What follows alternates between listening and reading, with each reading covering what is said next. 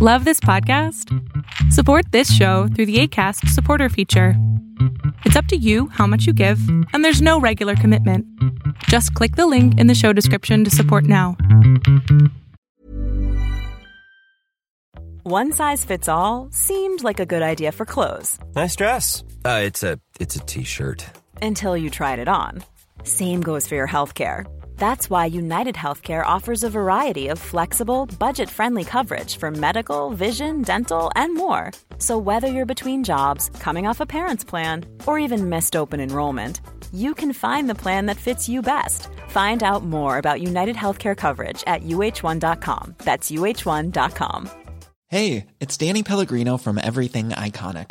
Ready to upgrade your style game without blowing your budget? Check out Quince. They've got all the good stuff, shirts and polos, activewear, and fine leather goods, all at 50 to 80% less than other high-end brands. And the best part? They're all about safe, ethical, and responsible manufacturing. Get that luxury vibe without the luxury price tag. Hit up quince.com/upgrade for free shipping and 365-day returns on your next order. That's quince.com/upgrade.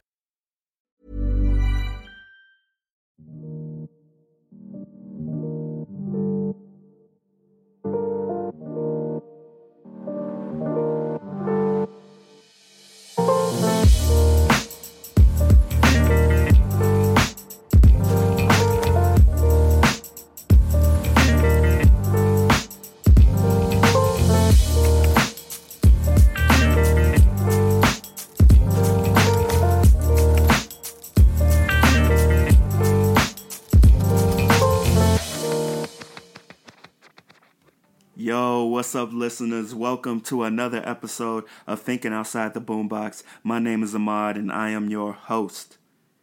As you may have noticed, we got new theme music. And that's because today we are celebrating a very special episode of Thinking Outside the Boombox. This is the 100th episode. Yeah, it is lit. Now, I know it says track number 90, but, in the past, I've done a lot of abridged episodes that got titles of bridge number 1, bridge number 2, all of that. And then I also had one episode where I did 2 episodes in one day. So one was I think it was track 23. One was track 23.5. So it may say track number 90, but trust me, this is the 100th episode of Thinking Outside the Boombox, and I am very, very excited to still be your number one source for hip-hop and R&B news. So let's celebrate. Now, what I have in store for this episode, we're going to do the Song of the Week sampler series, going to do the Press Play segment, and then in the Dig Deeper segment, we're going to reflect. I'm going to look back on, these past 100 episodes, look forward to the next 100, and talk about some of my favorite moments in these past 3 years, these past 100 episodes. So I'm very excited to get into that with you all. But first, I'm going to start with the Song of the Week. So as you know, I've been doing the Song of the Week sampler series. So this is where I feature 2 songs. One, a song that was used as a sample, and then 2, the song that used that sample. So I'm going to continue that series today, but this one is going to get a little bit more in depth. So I'm going to switch things up this week, and I'm going to play the song that uses the sample first. And so now this is a 4-part sampler series because the sample chain is a lot longer than I think people will know for this one. So the last song, that I want to talk about that uses the sample is a song by Erykah Badu off of her 2000 album Mama's Gun, and that song is Bag Lady. So the part of that song that you really want to pay attention to is that and it's kind of permeating throughout the background of the track. And if you're a real hip hop head, you know exactly where you've heard that before, and that is on Explosive by Dr. Dre from his album 2001. Now, I would have thought it stopped there because, that melody is so, central and key to Explosive by Dr. Dre that when I hear that, that's all I hear. As much as I love Erykah Badu, that song is what comes to mind because it's so prominent in that track. But that wasn't the beginning of that melody because Dr. Dre actually sampled that melody from a group called Soul Man and the Brothers. And I couldn't find out much about them except that they did music for the Shaft soundtrack in 1971. And so the song of theirs that was sampled is called Bumpy's Lament. So you can tell that the song is drastically different at this point. So, Dr. Dre took that and sped it up a lot, and it seems changed the pitch of it as well. So, I mean, the sample, 2 songs removed, is already completely different than what Erykah Badu sampled for Bag Lady. But that is not the end of the line because Soul Man and the Brothers actually, their song was a cover of a song that Isaac Hayes did for the Shaft soundtrack of the same name, Bumpy's Lament. So shout out to Isaac Hayes. He was already a legend, but the fact that his music was the inspiration for Explosive by Dr. Dre and Bag Lady by Erykah Badu that's pretty amazing. And honestly, his version is way better than Soul Man and the Brothers cover. The organ that he uses is cooler. I like the pace a lot better than theirs. I think at the end of the day, Explosive is still going to be, a fantastic song, and Bag Lady, one of the dopest songs that Erykah Badu has ever made. But it's just so cool to see how that sample chain started and ended. You start with a song from the Shaft soundtrack by Isaac Hayes, and you end with Bag Lady by Erykah Badu. And I'm sure it might not have ended there. I'm sure a lot of West Coast artists heard Explosive by Dr. Dre and probably used that sample themselves because that melody is hard to not think about. It really ingrains in your brain. So that is it for the sampler series today. Just wanted to take you down that road from Isaac Hayes to Erykah Badu. So without further ado, let's jump right into the Press Play segment.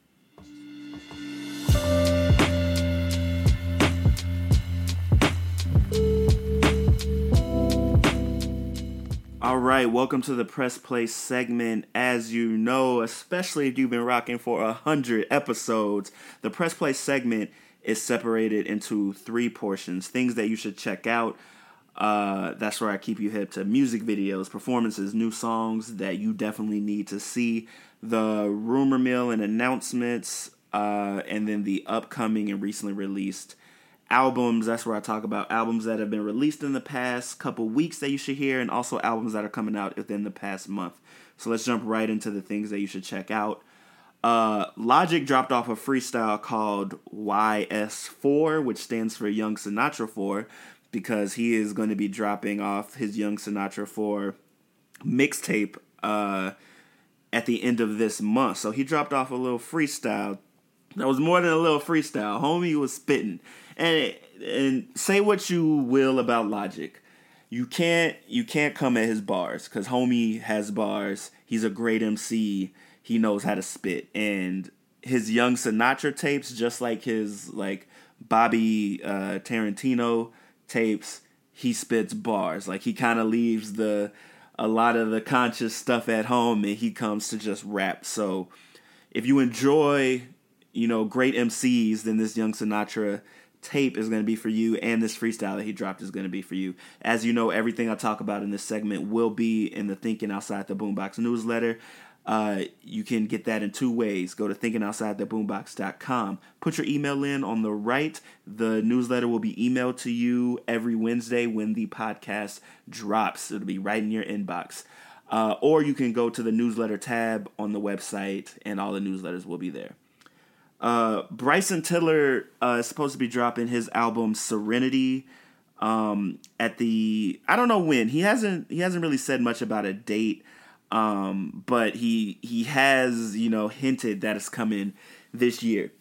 And the fact that he dropped off a couple new songs this week is proof enough for me that the project's coming this year. So he dropped off a cover of Normal Girl by SZA from her Control Tape project. He did a cover of that. That was dope. You definitely want to listen to that. It was an acoustic cover, so, Bryson really using his gifts on that one.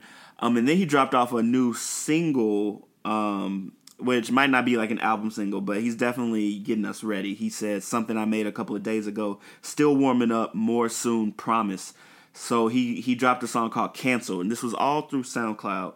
And they're both, they're Bryson through and through, even the cover of Normal Girl by SZA. So I'm definitely excited for him to bounce back. He wasn't pleased with his True to Self project. We didn't think it was as good as Trap Soul. So, he's out for redemption. And I think any artist that is out for redemption, I'm down to listen because they could bring some of their best work with that motivation behind them. Childish Gambino, so dope. So a few months ago, he dropped off 2 tracks, Summertime Magic and Feels Like Summer. He released the music video for Feels Like Summer, and it's one of the best music videos of the year. It's an animated video. It was illustrated by Justin Richburg, who, look him up on Twitter because he has a lot of cool artwork that you may have seen before in the same, medium, that animation. But the video is an animated Childish Gambino just walking down the street. He doesn't stray at any point. But the rest of the video is what makes it exciting because it features a bunch of hip hop, R&B, and just cultural icons throughout the entire video, all animated. You can draw conclusions from what they're doing in the video. Like at one point, Future is biking away on a bike and Drake is chasing him and gets tired and stops. Kanye West is wearing a Make America Great Again hat with tears streaming down his face, and then Michelle Obama comes up behind him and gives him a hug, and he stops crying. You can draw what you want from that. Tiffany Haddish and Oprah are braiding the hair of Lil Uzi Vert and I believe Kalani. Lil Pump and Trippie Redd are running around they're shown as kids in the video, and they're running around trying to talk to a bunch of people like 21 Savage, Metro Boomin, Kodak Black, but nobody wants to talk with them except for Soulja Boy. And I mean, you can draw a conclusion from that they're just kids in this rap gang because they're new, but nobody really messes with them because they don't like their artwork except Soulja Boy, who you could say was the main inspiration for the type of rap that they're doing. He was one of the people who really made that popular. Childish Gambino is a genius. He really is. We know that from Atlanta. We know that from his music. We know that from everything else that he's done. And this is no different. This is just as creative as This Is America music video, but a completely different medium, a completely different message. And it's, the end of the summer is here. We got maybe 2.5 weeks before summer's over. And maybe this video was Childish Gambino, commenting on what we got this summer and what this summer was about in hip hop and R&B. Andre 3000 and Big Boy were in the video, Whitney Houston. It's such a dope video. If you don't look at anything else from this list, definitely watch that video. Kanye West is back in Chicago, and so while here, he went to WGCI and did an hour-long interview. And in this interview, I mean, I'll say he sounded the most sane that he has in, a long time. He said that he was in town to work on Chance's album, which we expected because Chance did say that. He apologized for the slavery comment. He said that, he wasn't blaming mental illness, but he was explaining, his mental illness, and apologized for how that comment made people feel. The radio host, one of the radio hosts of WGCI, she broke down in tears after the apology. He still feels the same way and supports Trump. Can't really explain why. They asked him, they tried, he couldn't really explain why, but he apologized for what was obviously the most disastrous thing that he's done lately. I don't have much to say about this interview. I will say that I respect that he apologized. It didn't look like that was ever going to happen. I appreciate that apology and I accept it, but at the same time, I don't think it's going to change anything of my views of Kanye as of late. You know, it was more than that comment that really sent me over the edge with Kanye. But I do appreciate that he took the time to apologize for that because it was ridiculous. So watch the interview if you want to, you know, get a little bit more into Kanye's head. It was an hour long. It was very weird, but at the same time, you know, he talked about Drake and Pusha T. So there's some stuff in there. So definitely check that out. Tyler, the Creator, released a couple new, a couple instrumentals. One called Puff, one called Bucket, and they both seem to be instrumentals from the Cherry Bomb sessions, the album before Flower Boy. And they're dope. Like, Tyler is making really amazing music nowadays. So definitely check out those instrumentals. Last in the things, I guess this isn't really a thing that you should check out. We can just roll right into the announcements at Rumor Mill. It seems that a Drake and Kanye West beef is heating up. Like, Pusha T already, he beat Drake. But Drake he's seemingly redirecting everything towards Kanye, which, I mean, may be where the bulk of his anger was anyway. He's rumored to be taking some shots at Kanye on a new track called No Silence with French Montana. And at the same time, Kanye got on Twitter to apologize for all the negative energy with Drake. Here are some tweets that he tweeted. He says, sending good energy and love to Drake and family and crew. Haven't seen the show, talking about the Scorpion tour, in person, but the images look incredible online. I understand where the confusion started. Let me start by apologizing for stepping on your release date in the first place. We were building a bond and working on music together, including squashing the issues with Cudi at our office. When I put the dates up, I was a bit ramped up, doing 25 tweets a day. TMZ happened shortly after. That was the slavery is a choice comment. I have to hop on the plane now. I will type more when I land. Because we spoke about doing Lift Yourself, that was the dope beat that he decided to just poopity scoop over. Because we spoke about doing Lift Yourself together, I should have given you the opportunity for us to do this together before I released it. Since we were building as friends and brothers, I should have spoken to Pusha about the Quentin Miller bar. There should have been no songs with my involvement that had any negative energy towards you. So I think he's talking about Infrared, that Pusha, that restarted the beef between Pusha and Drake from the Daytona album. He said, I never listened to either diss track that followed, but I did hear quotes from both songs after they were released. He's talking about Duppy Freestyle. He's talking about, I think, Story of Adidon.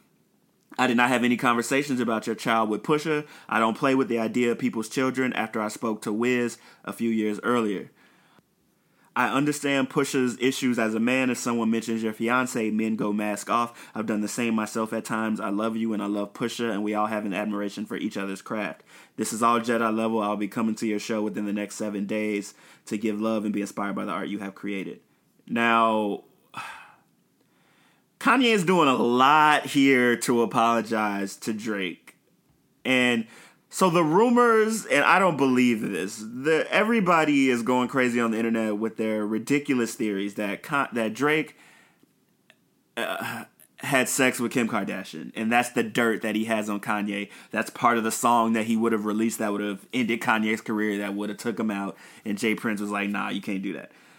I don't believe that. You know, people are using his words, like in one of his songs he said, I crept down the block, you know, cut the lights, and you know, Kanye and Kim live down the street from Drake. They're saying, I don't believe it. I don't even want to give any more time and energy to that theory. But I do think that Drake has something on Kanye, and it's starting to make me believe this Jay Prince thing and the fact that that Drake actually did have a track that was going to come more at Kanye than Pusha T, because, you know, rumors of Drake releasing, you know, or throwing some shots at Kanye on a new song, Kanye immediately getting on Twitter and, like, saying all of this, like, it seems like he's trying to avoid some smoke in the near future.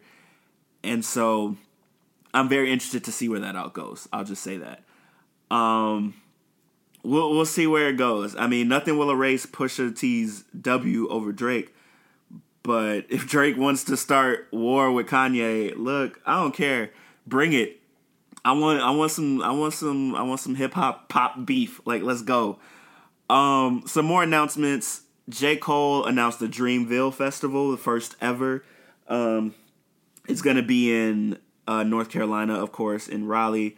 The lineup is J. Cole, SZA, Big Sean, Young Thug, Nelly, Rich the Kid, Tiana Taylor, Davido, Boz, J.I.D., Rhapsody, Kaz, Saba, Earth Gang, Ari Lennox, Omen, YBN Cordae, Lute, King Mez, and probably some more people. Like, yo, I really wish I had the time to just pop up in Raleigh, North Carolina in 10 days, because that sounds like an amazing lineup. Like, that's a lot of people that I would really love to see in person. So if you're from North Carolina, you need to be there. There's no other place you need to be on September 15th than at the Dreamville Festival. Isaiah Rashad, who is a TDE signee, said that he heard damn near a whole new Kendrick album. And Top Dog also said that 2 new albums are coming this year, but he's trying for 4. So I would guess that the 2 new ones are definitely Schoolboy Q and J-Rock already dropped. Maybe Ab-Soul. We haven't gotten anything from him in a while. And then maybe he's trying for Kendrick and maybe trying for SZA. I don't know. Schoolboy Q for sure, but if we get a new Kendrick album this year, I would be surprised, but you never know with Top Dog and TDE. So look out for that. Belly also announced a new album on October 12th called Immigrant. Immigration is a topic that's close to Belly's heart because he immigrated from Palestine to Canada with his family when he was 7. He launched an immigrant shirt in July as a way to protest families being separated at the border and donated 100% of the profits to American Civil Liberties Union and International Rescue Committee. And he said, with everything going on, I can't sit by and say nothing. I decided to speak my truths. My album is now called Immigrant. It's out on October 12th. Now, Homie is a spitter. He's a great songwriter. I think this album is going to be dope. You definitely want to check out this album. Let's go into the upcoming and recently released album. Boz dropped off his Milky Way project on the 24th of August. It's dope. It is very dope. Dreamville for sure. You can hear the Dreamville inspiration in it. You can hear that he has tapped into his own sound. From Too High to Riot to Milky Way. It's a fantastic project. Listen to it. Eminem dropped off his surprise album Kamikaze last week on the 31st. I'm just gonna say a few things about this album because it's all over the place, like in the media.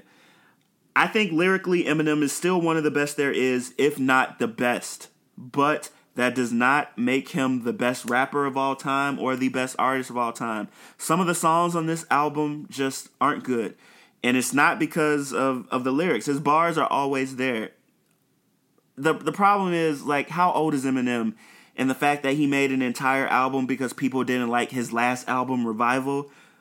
Like, he has some skits in there where Paul, and I don't even know if I think this was a real call from Paul Rosenberg, his manager, to M saying, like, yo, you're on a slippery slope. You're making an album because people didn't like your last album. Like, what's next? Kamikaze 2, where you come at people who didn't like your album about not liking your last album. And I know he put those skits on there to be funny, but maybe he should listen to Paul because that's ridiculous. Like, he's too old for this. Like, Tyler, the Creator, said that his Revival album was whack, and so he dropped a derogatory F-bomb on Tyler, the Creator, to come at him, possibly coming out on his album, and said that he was whack. Like, it's, like, come on, bro. You're still calling people that in 2018 after everything you've learned about the derogatory and offensive things he's done in his music. He furthered a beef with Machine Gun Kelly, which, I mean, that beef might be understandable. It stems from, like, Machine Gun Kelly saying that he wanted to have sex with M's daughter when she was 16, even though he said it was, like no diss to M. Eminem didn't like that. I think he came at Machine Gun Kelly in the past. Machine Gun Kelly came back at M. So Eminem, started this beef back up with MGK on the album. He's got Joe Budden on Joe Budden's podcast saying that he's been better than Eminem for this entire decade. Like, he just started a lot of mess that didn't need to be started. And, like, he just sounds like a little kid that's mad that people... Like, honestly, him and Nicki Minaj, they have a lot in common. Nicki Minaj mad at Travis Scott because she didn't get her number one album. Still talking about that. She went on Ellen talking about she wanted to punch Travis in his face. Eminem up here, people didn't like his Revival album, so he's whining, and he made an entire album, dissing people because he wants to, prove that he's still the greatest. Lyrically, it was great how he hopped on beats that these mumble rappers champion and he spit over them. But I don't feel any differently about Kamikaze than I did about Revival. Like, yes, lyrically, bars. That first track, The Ringer, fantastic. And there was another track on there where it was like, yo, he's really spitting. I think it was that joint with Joyner Lucas. And then even, I think, one with Royce da 5'9". There were like maybe 3 tracks that I would absolutely listen to again because he was spitting. And that's what I do like from Eminem. But this whole, coming at people who didn't like your album, calling them derogatory names, it's petty and it's childish, and like, we don't need that from Eminem at this age. Like, what are you doing? But anyway, that's all I'm gonna say about Kamikaze. I'm done. I'm not even gonna mention that album again. Bun B dropped off a new album, Return of the Trill, last week. I haven't gotten a chance to listen to it yet, but I'm definitely excited for it. No Name is dropping off her album Room 25 sometime this month. Black announced that his album East Atlanta Love Letter will be coming out September 14th. Logic is dropping off Young Sinatra 4 on September 28th. That is it for the upcoming and recently released albums. That is it for the Press Play segment. After a short break, I'll be right back with the Dig Deeper segment. Let's get this celebration started.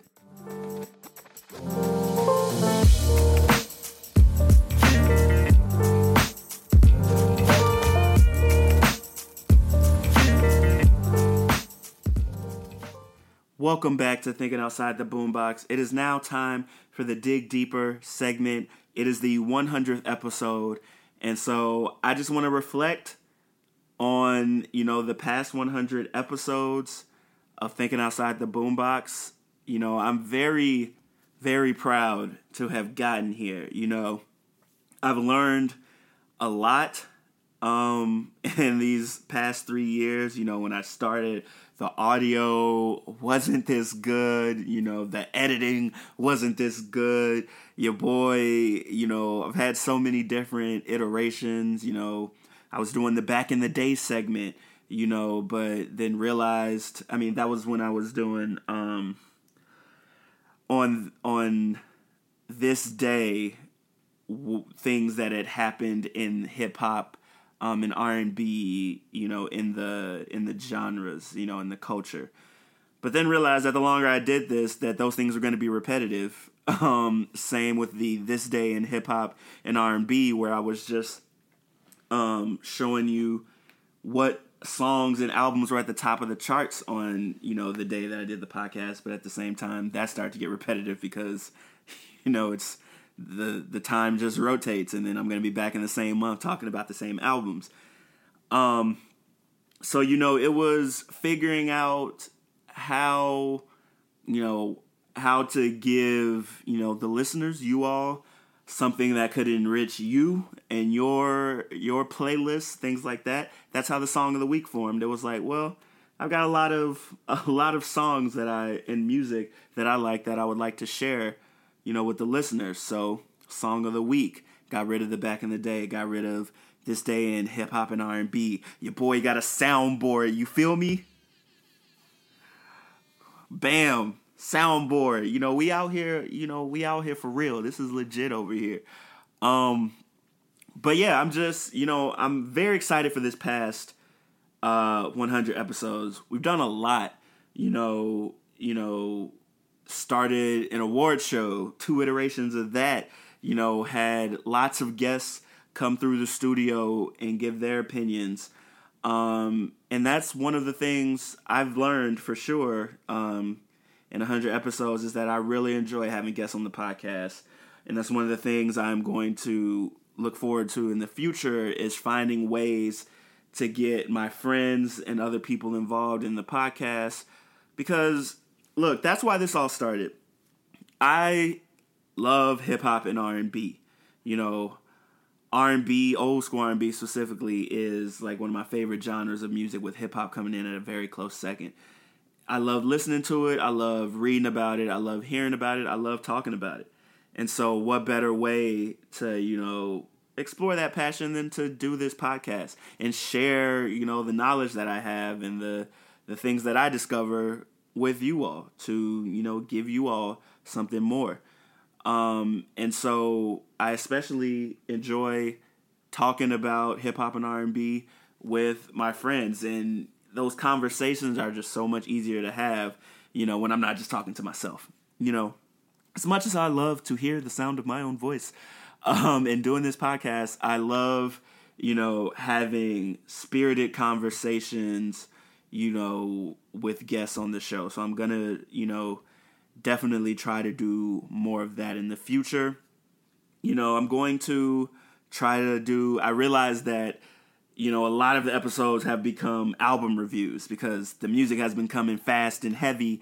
And so most of the episodes have been album reviews, but I want to get back to, you know, some of the more, you know, some of the more intellectual conversations and like, you know, research heavy, you know, episodes that I've done in the past, like more artists. There are tons of artists that, you know, I could be shouting out and giving their history. So I want to do more artist spotlights in the next 100 episodes. I want to do more Where's the Beef segments. There's been a lot of hip hop and, you know, maybe not as many as R&B, but a lot of hip hop beefs, you know, in the history of hip hop. So let's talk about those. I want to do more of those. You know, I want to bring more cool interactive segments with the guests. Like, I'm all about continuing to grow. I don't want to be stagnant. You know, I want this to be fresh, you know, every episode that you hear. I want you to get something new out of it. So mainly, I am grateful that, you know, my day ones are still here. I'm grateful for all the new people that have, you know, joined the Thinking Outside the Boombox, you know, listener group. Like, I'm so, you know, thankful for you all listening, you know, week in, week out. I'm excited for what is to come. And, you know, I'm excited to grow more, you know, and be able to take this podcast to the next level in the next, you know, 100 episodes. Like, you know, maybe let's get a sponsor. Let's get you know, let's get some sponsors, you know, some codes, you know, so it could be code TOTB. You go to, I don't know, MeUndies.com, put in TOTB. I mean, don't actually do that. I don't have a code. I don't. MeUndies is not a sponsor, but it would be great if they were. I mean, I like MeUndies and all of that. So I'm very, very excited for the next iterations of Thinking Outside the Boombox. So what I wanted to do next in this Dig Deeper segment is to just revisit, you know, some of my favorite moments from the past 100 episodes. You know, we've talked about a lot, discussed a lot. So I just wanted to revisit some of the things that I enjoy talking about the most in the past 100 episodes. And what better place to start than episode 1? Track number 1 was the title, Top 5. And in the Dig Deeper segment for that episode, I talked about what my top 5, who my top 5 artists were, top 5 favorite artists were in no particular order for hip-hop and R&B. For hip-hop, it was Tupac, Kanye, Jay-Z, Outkast, Kendrick Lamar. And so, you know, I thought about it. I was like, well, for the 100th episode, it's great to look back on that and see if that is still the same. 3 years later, 100 episodes in, is that still my top 5? And I have to say, for the most part, it still is. Tupac, yes, still there. Jay-Z, yes, still there. Outkast, yes, still there. Kendrick Lamar, definitely still there. The only question mark I have is Kanye. Because, beyond, the most recent stuff, old Kanye, as we'll call him, is still one of my favorite artists of all time. So it's like, is his most recent music and most recent, exploits enough to knock him out of my top 5? And, when it comes to top 5, I want to stick to the music, so that makes it a little bit easier. And, I will say that musically, Kanye is still there. If I had to order these, he's definitely towards the end of the list. But, for the most part, minus like his last couple albums, Kanye musically hasn't really failed me. And his old catalog is still enough to keep him on this list. But at the same time, those honorable mentions, maybe those artists in the 6 and 7 slots, they're creeping up. And I've tried to think about like who would replace Kanye, if anyone.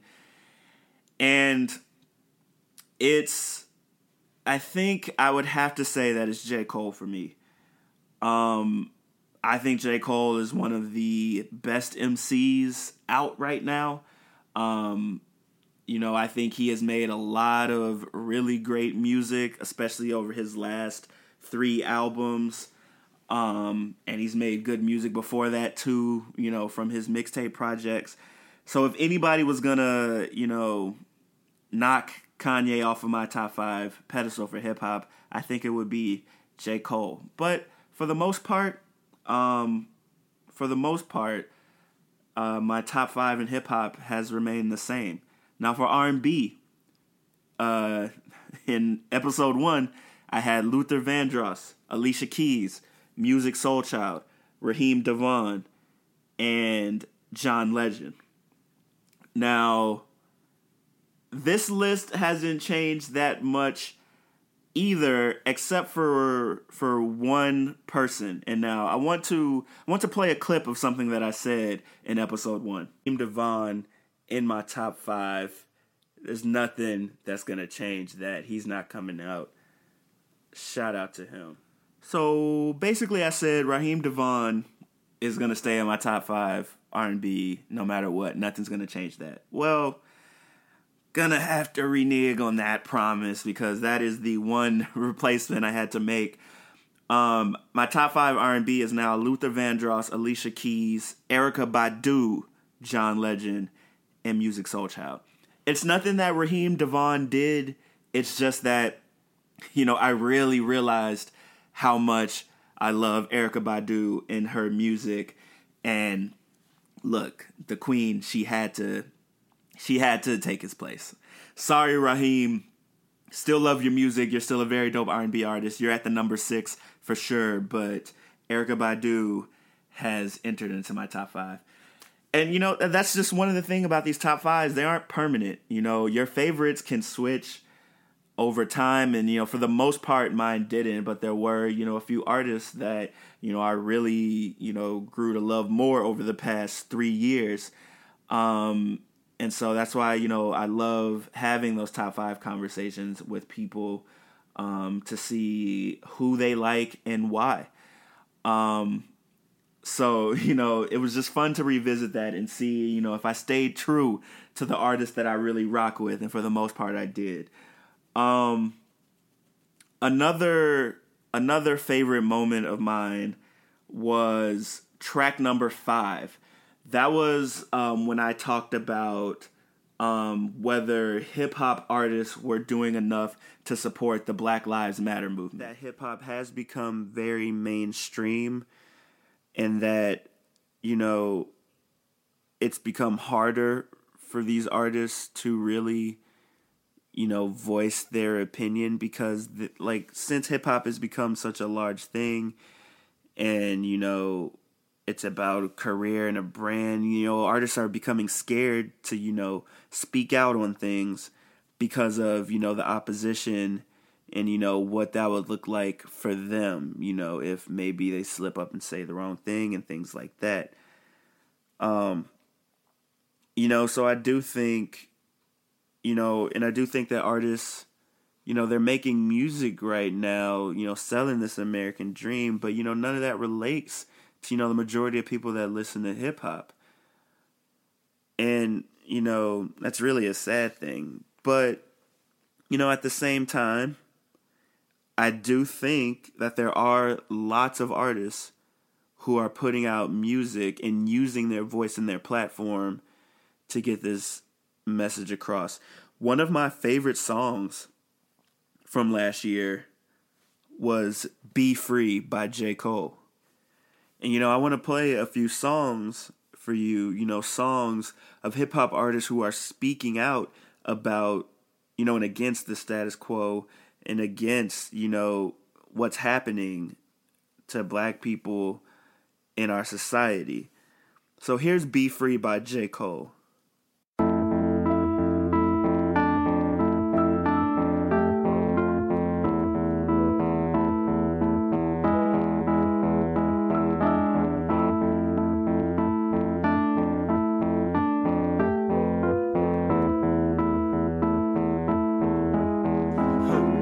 And I'm in the now, and it don't take no x-ray to see right through my smile.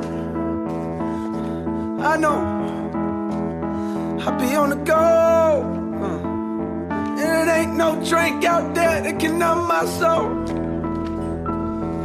Oh no, and all we wanna do is take the chains off. All we wanna do is break the chains off, man. All we wanna do is be free. All we want to do is be free. All we want to do is take the chains off. All we want to do is break the chains off, man. All we want to do is be free. All we want to do is be free. Can you tell me why? Every time I step outside, I see my niggas die. Oh, I'm letting you know that it ain't no gun they make that can kill my soul. Oh no. Say, all we want to do is take the chains off. All we want to do is take the chains off.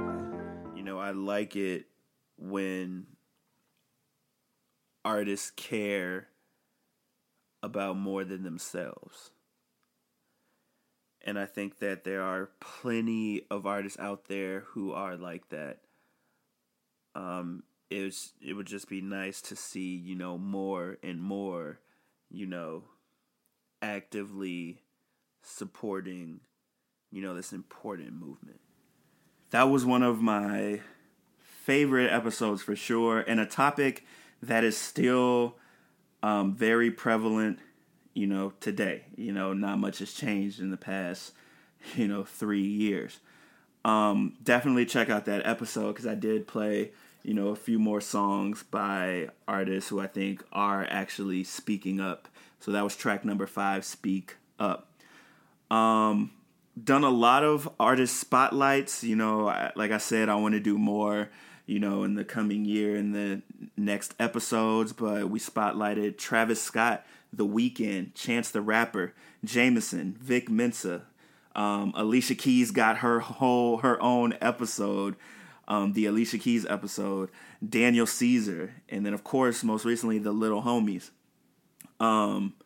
So, you know, that's a lot of people and a lot who are definitely, you know, on top right now and are super hot. And, you know, I did those spotlights, you know, when, you know, not a lot of people knew about them. So I'm excited to do that for more artists. Another exciting episode was track number 12, New York's Finest. And that was, you know, one of the most, you know, extensive Where's the Beef segments that I've done so far on the podcast. Jay-Z versus Nas. I'm going to give you a detailed timeline of how it started, how it ended, what happened, when, where, why, I'm going to get into all of that. So let's jump right into this beef because we've got a lot to cover. Hey, where's the beef? So Sean Carter versus Nasir Jones. Jay-Z and Nas's beef is one of the most talked about beefs in hip-hop history. It brought us two of the greatest diss songs, and it also saw the introduction of ether as a verb.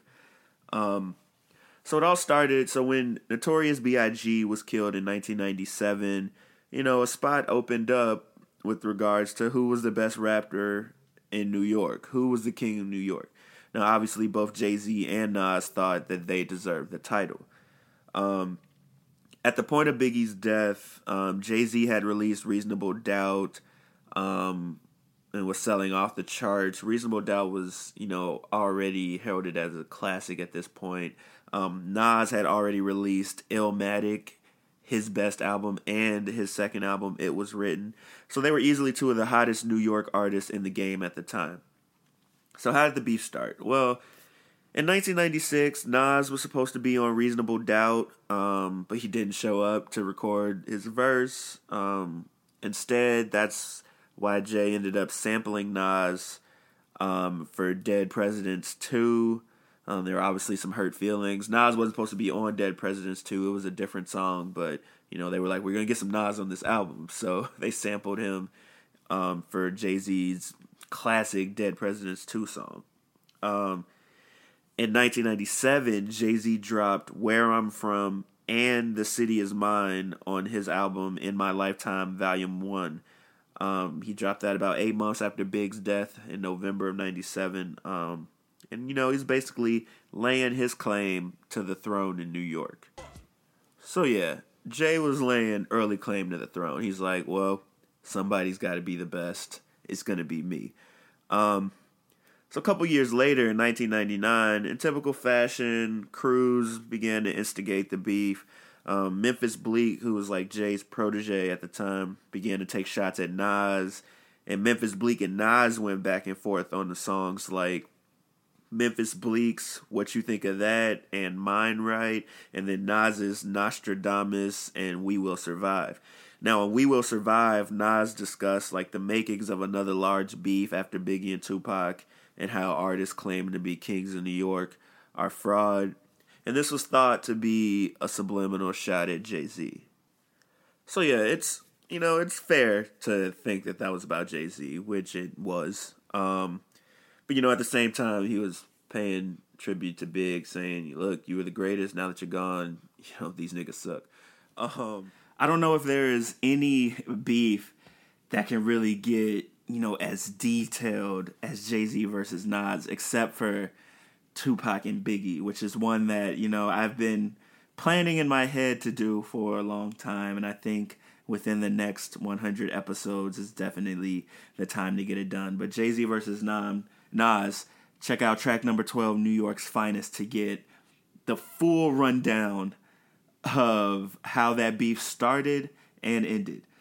Other favorite moments from the past 100 episodes, I've done a lot of lists, and especially one of my favorite things to do is those year-end wrap-ups, and that's the top 40 songs of the year and the top 20 albums of the year. And, on the podcast, we've gotten through 3 iterations of both of those while, I've been doing it for about, I want to say 5 or 6 years. I started on the blogs before, I did the podcast. But, 2015, 2016, and 2017 were all done on the podcast. And I just wanted to, do a little montage of the best songs and albums from the past 3 years. So finally, we made it to the end. The number 1 song of 2015 is All Right featuring Pharrell by Kendrick Lamar. Now for the number 1 song of the year. You should already know by what has been omitted what this song is. Drum roll. The number 1 song of the year is Formation by Beyonce off of Lemonade. So here we are, the moment of truth. The best song of 2017 for me. in my humble opinion, is DNA by Kendrick Lamar off of Damn. And number 1 is To Pimp a Butterfly by Kendrick Lamar. There was no other choice. This was solidified as soon as I heard it. Kendrick delivered another classic album this year, To Pimp a Butterfly. It incorporates elements of funk, jazz, blues, hip-hop, R&B, everything. It's not confined, to one box, to one genre. Kendrick was willing to take risks and try a lot of different things on this album. It's a movie. When you listen to this album, you're transported to a different world, but it's one that's familiar, and it's one that really makes you feel, really makes you understand the struggle, makes you laugh, makes you cry, inspire. So let's jump into the number 1 album. I don't need a drum roll. I'm just having fun with it. Coloring Book by Chance the Rapper is my number 1 album / project / mixtape, whatever you want to call it, of 2016. And I will defend that to the ground. I think it is number 1. Nobody had a better year than Chance the Rapper. No one. Here we are. Number 1. You all know what it is. You all knew what it was going to be. And that's because this album has been holding down the hip-hop stage since April. And there have been many albums who have tried to knock it off the top spot, but have failed. And that's because this album is that good. My number 1 album of the year is Damn by Kendrick Lamar. Look, Kendrick has become one of the most compelling artists over the past 5 years. He consistently finds a way to feed the streets, the radio, the old heads, all at the same time, while not watering down his product and releasing conceptual projects full of substance. Damn continues that trend. A lot of the same people at the top, huh? Songs. 2015, we had All Right by Kendrick. 2016, Formation by Beyonce. 2017, DNA by Kendrick. Albums. 2015, To Pimp a Butterfly by Kendrick. 2016, Coloring Book by Chance. 2017, Damn by Kendrick.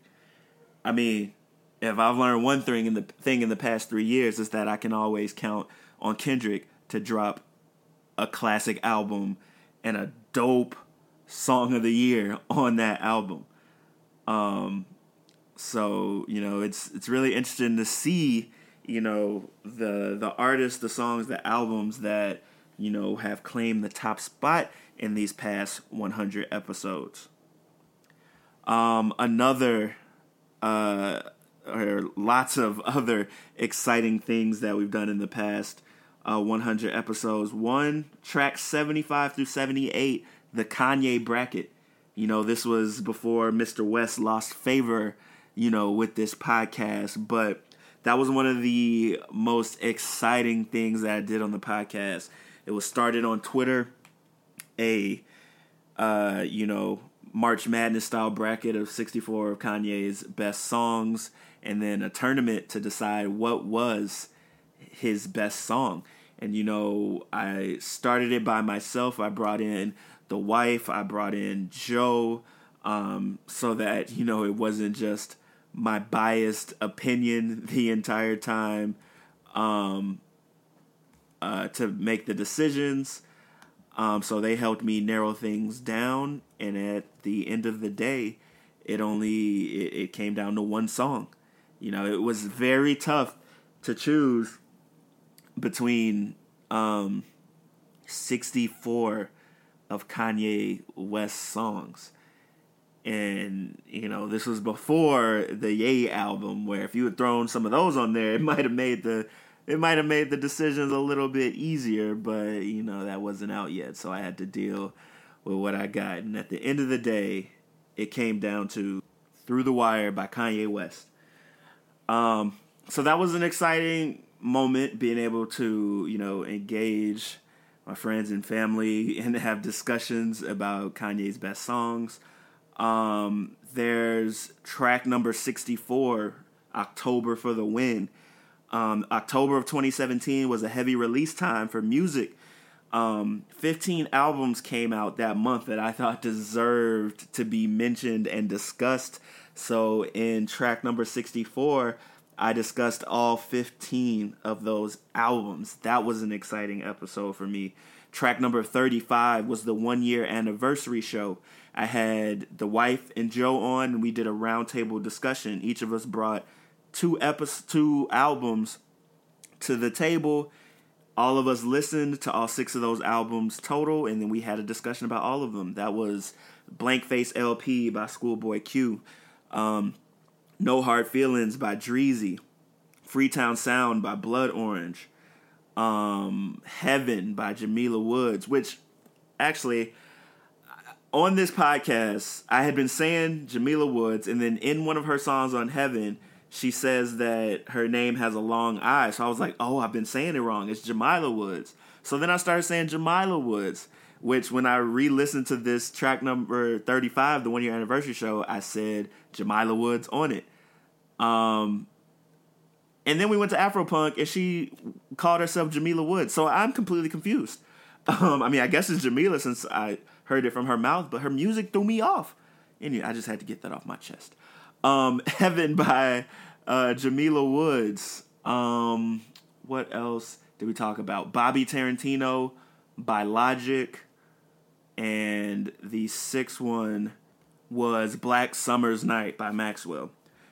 So I really enjoyed that, and that is something that I think I'm going to bring back in the coming year, is that roundtable discussion. Everybody brings 2 albums. We all listen to it and we discuss, because, you know, I really like the spontaneity of it. You know, it's not really planned, except you listen to the album and you bring your thoughts. So that's an exciting concept that I want to revisit in the coming episodes. Track number 41, Citizens Cope. Trump had just got elected, and I thought one of the best things I could do from, you know, this platform, this medium, is to create a playlist to help everybody cope, because, you know, that was a pretty terrible day and week for a lot of people in this country. So I decided to use some of the things that I was good at, which is, you know, crafting music that goes together and that can fit moods. And I created a playlist. So that playlist is still one of the best playlists I've ever made. So track number 41, Citizens Cope, definitely check that out to listen to that playlist. And I'm pretty sure if you look at the liner notes of that podcast, you'll find a way to download that playlist. But I'm pretty sure I played the entire thing in the podcast. So you can just listen to track 41 to get that. Track number 20, Yeezus Take the Wheel. This was definitely before Kanye started tripping, but Joe and I did a deep dive into Kanye the musician. But none of Kanye's albums speak to me as much as The College Dropout does. Man. Like, it really saw a departure from the popular music back then, which was like the gangster music. Like, you had all of these like thug rappers like out here, like real gangsters, some of them fake gangsters perpetrating. But, you know, music was like real hardcore and street. And Kanye came out with this introspective music, relatable lyrics over these soul-sampled hip-hop beats. And it was interesting, like, because gang music and gangster rap was so popular, like, he was trying to get a record deal, but because gangster rap was popular, record labels were looking at Kanye like, yo, you're not thug enough for this. You're not gangster enough for this. But eventually Rockefeller gave him a chance, and he dropped The College Dropout, which is his best-selling album. What are some thoughts you have about The College Dropout? Like, honestly, I feel like this one was the hardest to even pick out my favorite song. Yeah. Honestly, The way it flowed, the intros, was Bernie Mac. Was that Bernie Mac? It was D. Ray Davis pretending to be Bernie Mac. See, like, yeah. Oh, that's funny. That's a common thing. A lot of people didn't know that. They thought that he just had Bernie Mac on there, but it was actually D. Ray Davis pretending to be Bernie, which is pretty hilarious. See, keep learning, like, honestly. but man, College Dropout was just hilarious. It was funny. It was deep. He he had the slow jams in there, and he just did it, man. I can't do it without naming some tracks. Like, it was a few tracks where I was just like, yo, I gotta listen to that again. Like, I gotta listen to that again. Like, man, he kicked it off with We Don't Care. I was just like, oh man. Then, when he's talking about the skits with the degrees, those are hilarious. Yeah, his skits were pretty hilarious. And he kept that up only through like the first 2 albums. But yeah, the skits on this one were of this dude named Jimmy who, degrees, man. He was all about the degrees, man. That was he got too. His degrees stolen, man. He's crazy, man. They're hilarious. This album features some of the best soul sampling I've ever heard. Kanye can take a soul song, flip it, and turn it into something new better than anybody. Like, he took A House Is Not a Home by Luther Vandross, flipped it into slow jams. Through the Fire by Shaka Khan, flipped it into Through the Wire. Come on now. Distant Lover by Marvin Gaye, flipped it into Spaceship. Like, come on. He's one of the best producers out there. Honestly, like, this was like, this was like the first album where me and my brother was like, yo, my parents have to listen to this. Like, it sampled so much stuff that they knew. Yeah. And I was just like, yo, like, this is real rap right here. And he's real flexible and versatile like that, where anybody can listen to his music and be like, oh, okay, man, I like this dude. Like, he's got something for everybody. And you can see past the curse words and listen to what the real message was, because that's a problem with some adults. They hear a curse word and they just shut down, or but literally he was spitting some real stuff. Like, I was relating to Spaceship, because I worked graveyard shifts all through college. Right. So, I didn't steal anything, in case my bosses made this. But I just, like, man, like, those songs, Workout Plan did. Like, that was everybody's song around that time. Mm-hmm. Jesus Walks, that was even on the gospel radio. It was on both. Like, that's the thing. He switched up on us, you know what I mean? Lyrically, he was bringing a lot to the table. He had songs about drugs in the community, religion, racism, poverty, materialism. Like, it was an extremely relatable album. Kanye once said that, he just wanted you to think about everything that you went through in a regular week, and he's got a song about it on his album. All falls down, man. Yeah, man. It's a versatile project. He had the hood dudes and the gang members. They could mess with it because, he's got these dope beats and, he's rapping hard. And then the socially conscious people could eat as well. Like, they could also get something from it. Yeah. And just think about the features he had on his debut album. Let me just give you some of these. Jay-Z, Talib Kweli, Common, Jamie Foxx, Twista, Mos Def. That's to name a few. He had a lot more. Most people struggle to get one of those dudes on their album. On his debut album, he had all of them. Like, Mind you, this is 2004. Right. So these people were in their prime. Like, these people were still pulling out their own albums. And they took a chance on this man on his first album. Joe and I could have talked about Kanye for like 3 hours. That's how much we love his old music. How the tables have turned. But, if you want to hear a really great discussion about Kanye and, all his old music, we really did a deep dive on that one. Track number 13, Trappin' B, another one of my favorite episodes. Like I've mentioned before, R&B and old school R&B is one of my favorite genres of music, and R&B has changed a lot since the 90s, the 80s, the 70s. And so in track number 13, Trappin' B, I discussed that evolution. R&B is at a stage that I like to call Trappin' B, or to borrow Bryson Tiller's newest album title, Trap Soul. We'll talk more on him later.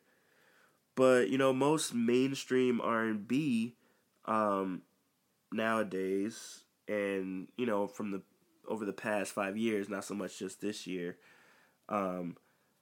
is trap influenced with so many hip-hop elements. And it really seems to have strayed from what R&B used to be. Now, this isn't to say that there aren't artists making R&B that resembles the old school type of R&B. Now, when I talk about old school R&B, I'm talking about artists like, Marvin Gaye, Al Green, Luther Vandross, Lenny Williams, Avant, Next, Boyz II Men, And, when I'm thinking about that type of music, I'm really thinking about songs like this. It resembles the style that was prevalent back in the day. Kind of breaking out of the mold of what R&B has become in this day and age. So I wanted to compare music from then to now. It's worth... I took a look at, the charts to see what was on top in different years. It's worth noting that while album sales don't necessarily point to what is the best music, and, what was on top of the charts doesn't necessarily point to what is the best music, it points to preferences at the time and the music that was selling. And, that's the music that artists were making.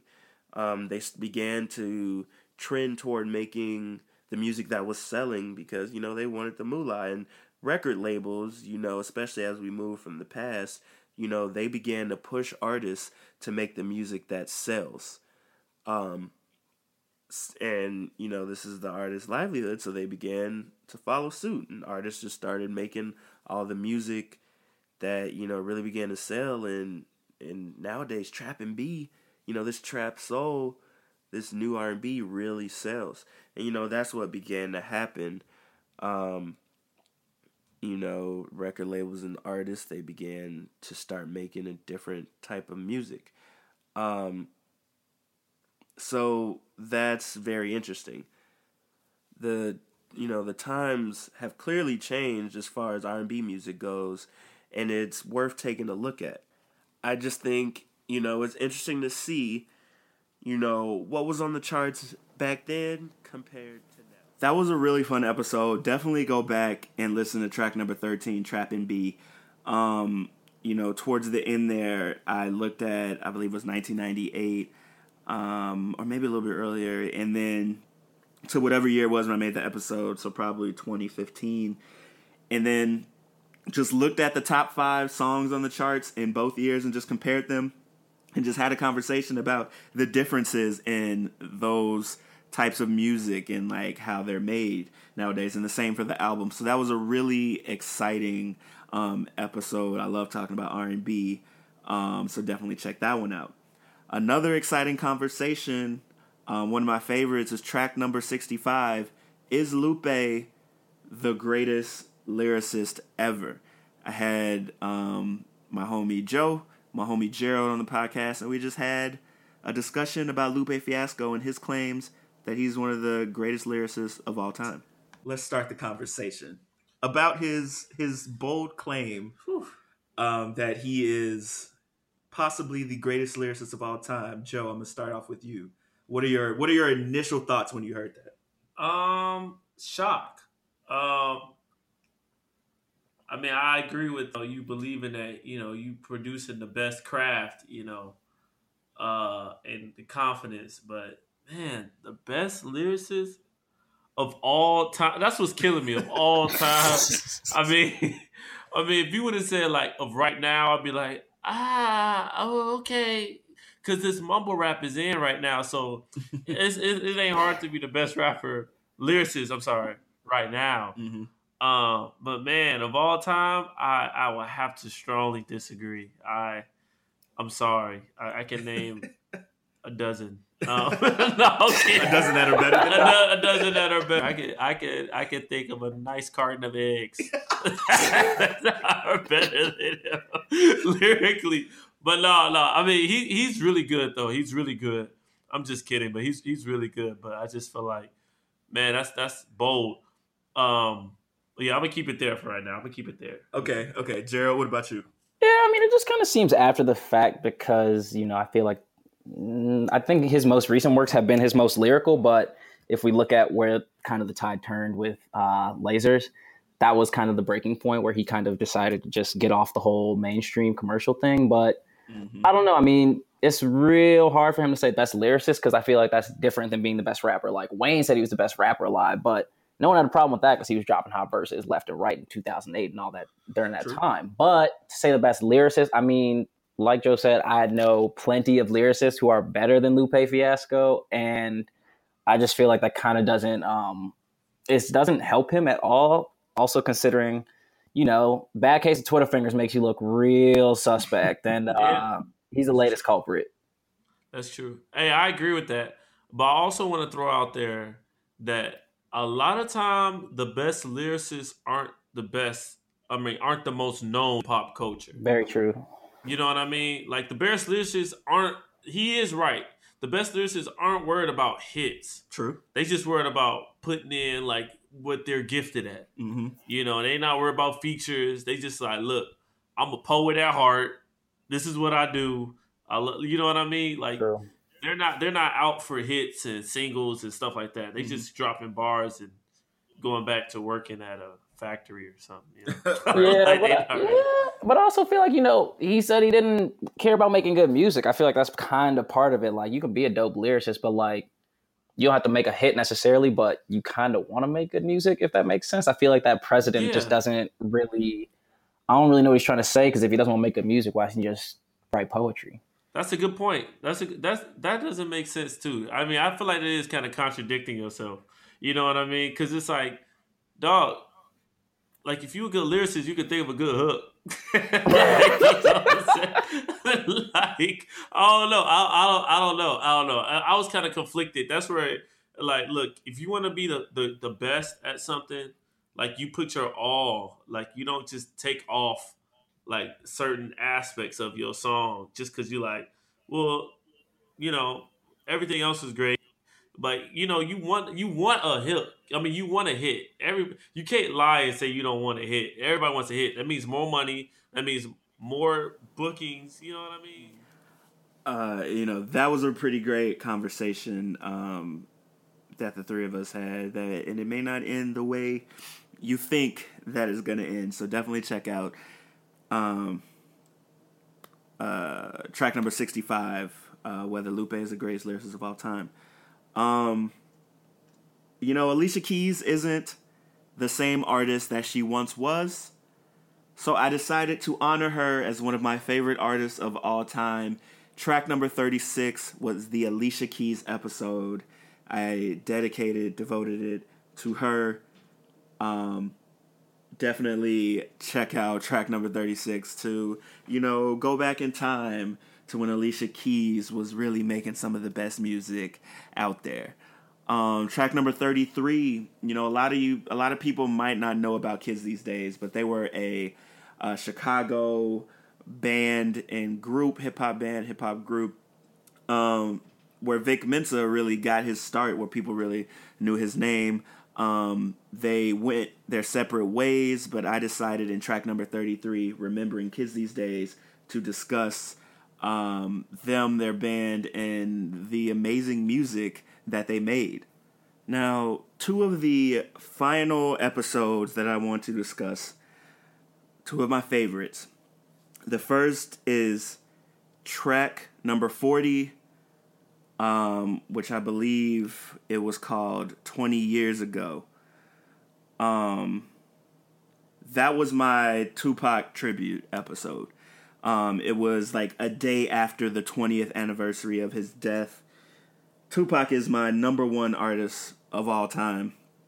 So in track number 40, I just wanted to spend some time discussing Tupac, his impact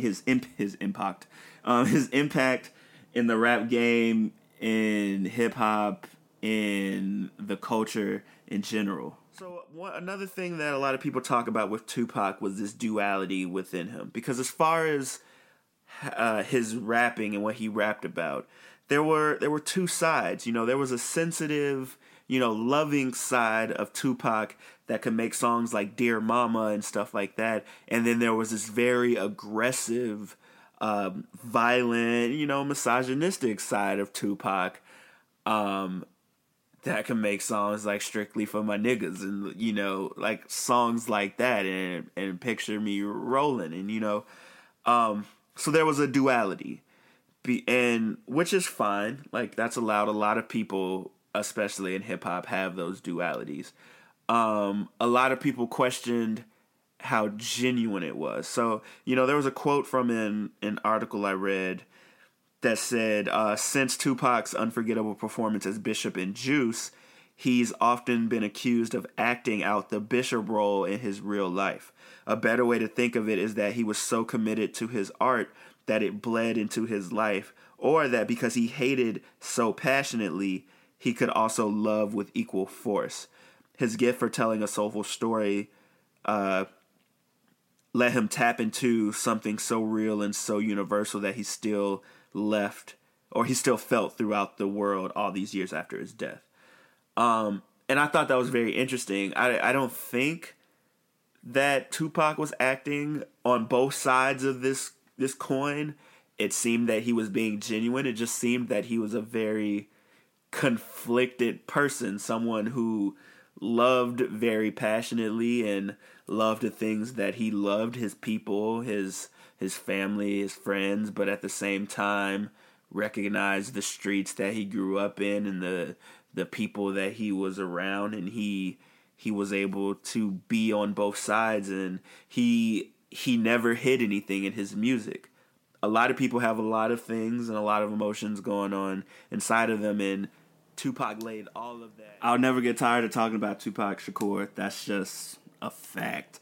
Amazing artist. If you want to hear me, you know, talk more in detail about Tupac, not just his music, but like movies, like poetry, like all of that, definitely check out track number 40, 20 years ago. And then the final moment that I want to discuss is the very first Bridge episode I made. So the abridged episode were generally when the episodes weren't, they didn't feature all the segments that they usually do. So if I didn't do a Dig Deeper segment, or I only did a short Dig Deeper segment, I just made those abridged episodes. They got their own title. So the very first one I did was Bridge number 1, Memories. And in Memories, I was talking about how music and experiences and memories can shape your musical preferences. Music is so interesting because really everyone can get something different from it. And music is so intertwined and connected with feeling and memories. For instance, I'll never forget, I don't remember exactly the exact year. But judging by the albums we had in rotation, you know, I've got an idea. So, you know, I'll never forget visiting family in Texas one year for the summer. There were 3 albums we had in rotation. Confessions by Usher, which was released in 2004. Speaker Box, The Love Below by Outkast, which was released in 2003, I believe. And The Diary of Alicia Keys, which was also released in 2003, like late 2003. And so this had to be around, I want to say 2004. Maybe we were a little late to the train. It was 2005. I don't know. But, you know, those 3 albums were what we had in rotation all summer. That was our summer playlist. And so when I think about either of those albums, I think about the times I had when I was in Texas that summer and the fun that I had. You know, it's weird. So to this day, whenever I hear like Can You Handle It by Usher, or Roses by Outkast, or Diaries by Alicia Keys, you know, it sparks a memory from that summer. And it's, it's so weird how music can do that, but, it explains a lot as far as preferences and how people feel about music. So that, I could have had a great summer listening to Confessions by Usher, and, that great summer and Confessions by Usher are now, connected. They're the same thing. So when I think of that summer and I think great things about that summer, I think great things about that album. But someone else, could have been in the car, or Usher that album could have been on in the car when, I don't know, they got in a fight with their best friend, and now that album is connected in a different way. So it's interesting how, memories and situations can affect the way you feel about music, and I just think music is interesting that way, and it's just a weird thing. I honestly wish I could study more on it, and maybe I will. So that was one of my favorite episodes because of the topic, but also because I may have telegraphed the Song of the Week sampler series like 3 years earlier. And one of the episodes a few weeks ago, I did a sampler series, but I didn't do the press play segment on the podcast. I only featured it in the newsletter.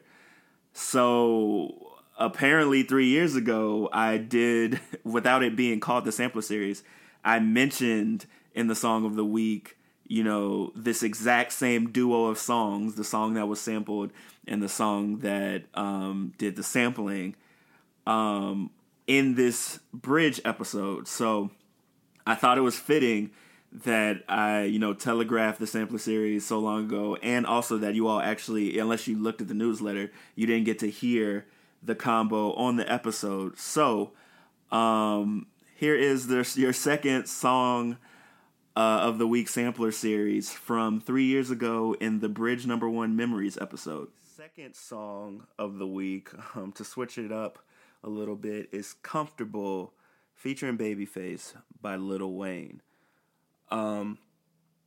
It's interesting. This song actually has a lot of memory connected to it for me.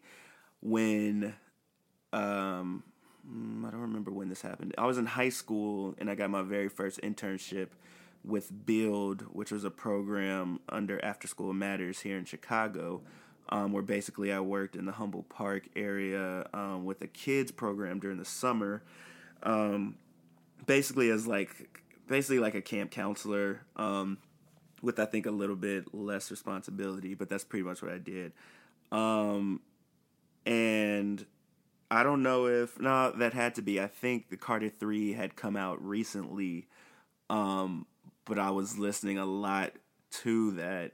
And it's one of my favorite Lil Wayne projects, pivotal moment in his career, I believe, as well. And Comfortable is one of the songs on the Carter 3.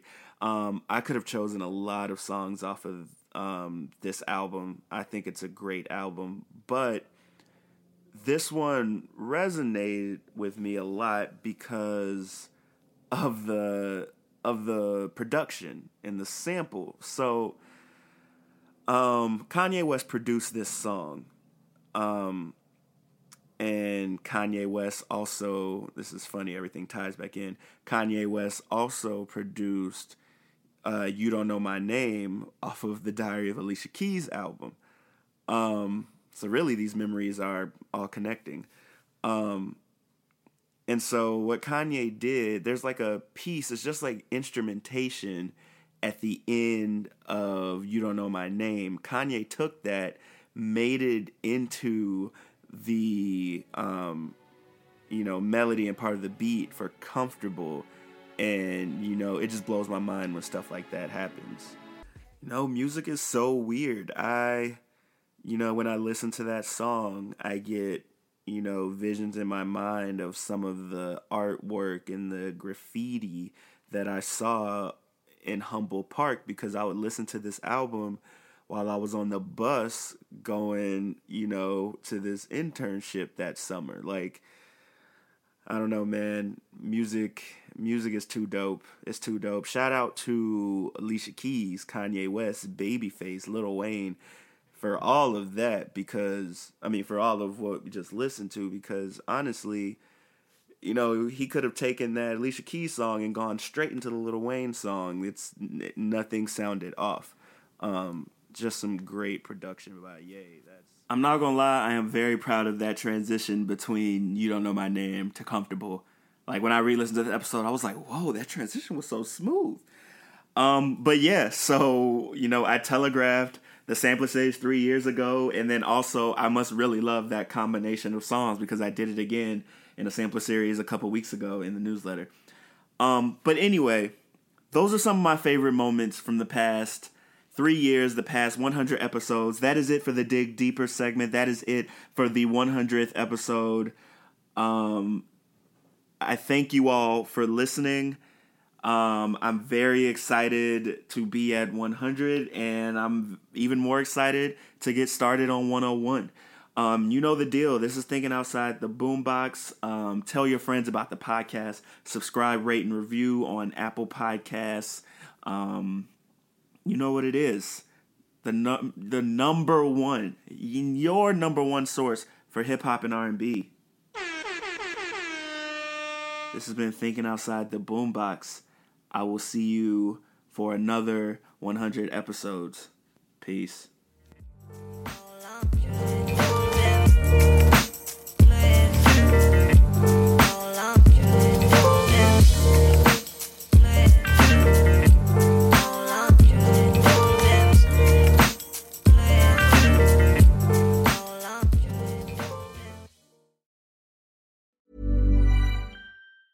Ever catch yourself eating the same flavorless dinner 3 days in a row?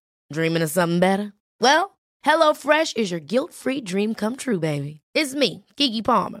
Let's wake up those taste buds with hot, juicy pecan-crusted chicken or garlic butter shrimp scampi. Hello Fresh. Stop dreaming of all the delicious possibilities and dig in at HelloFresh.com. Let's get this dinner party started. Hey, folks, I'm Mark Maron from the WTF Podcast, and this episode is brought to you by Kleenex Ultra Soft Tissues, your ally to help tackle your allergy symptoms this season. I love the change of seasons, but nobody loves pollen and all those other things floating in the air that make you sneeze during this nice weather. Kleenex Ultra Soft Tissues are hypoallergenic and allergist approved, so fight back against watery eyes and runny noses without worrying about irritating your skin. For this allergy season, grab Kleenex and face allergies head on. Even when we're on a budget, we still deserve nice things. Quince is a place to scoop up stunning high-end goods for 50 to 80% less than similar brands. They have buttery soft cashmere sweaters starting at $50, luxurious Italian leather bags, and so much more. Plus, Quince only works with factories that use safe, ethical, and responsible manufacturing. Get the high-end goods you'll love without the high price tag with Quince. Go to quince.com/style for free shipping and 365-day returns.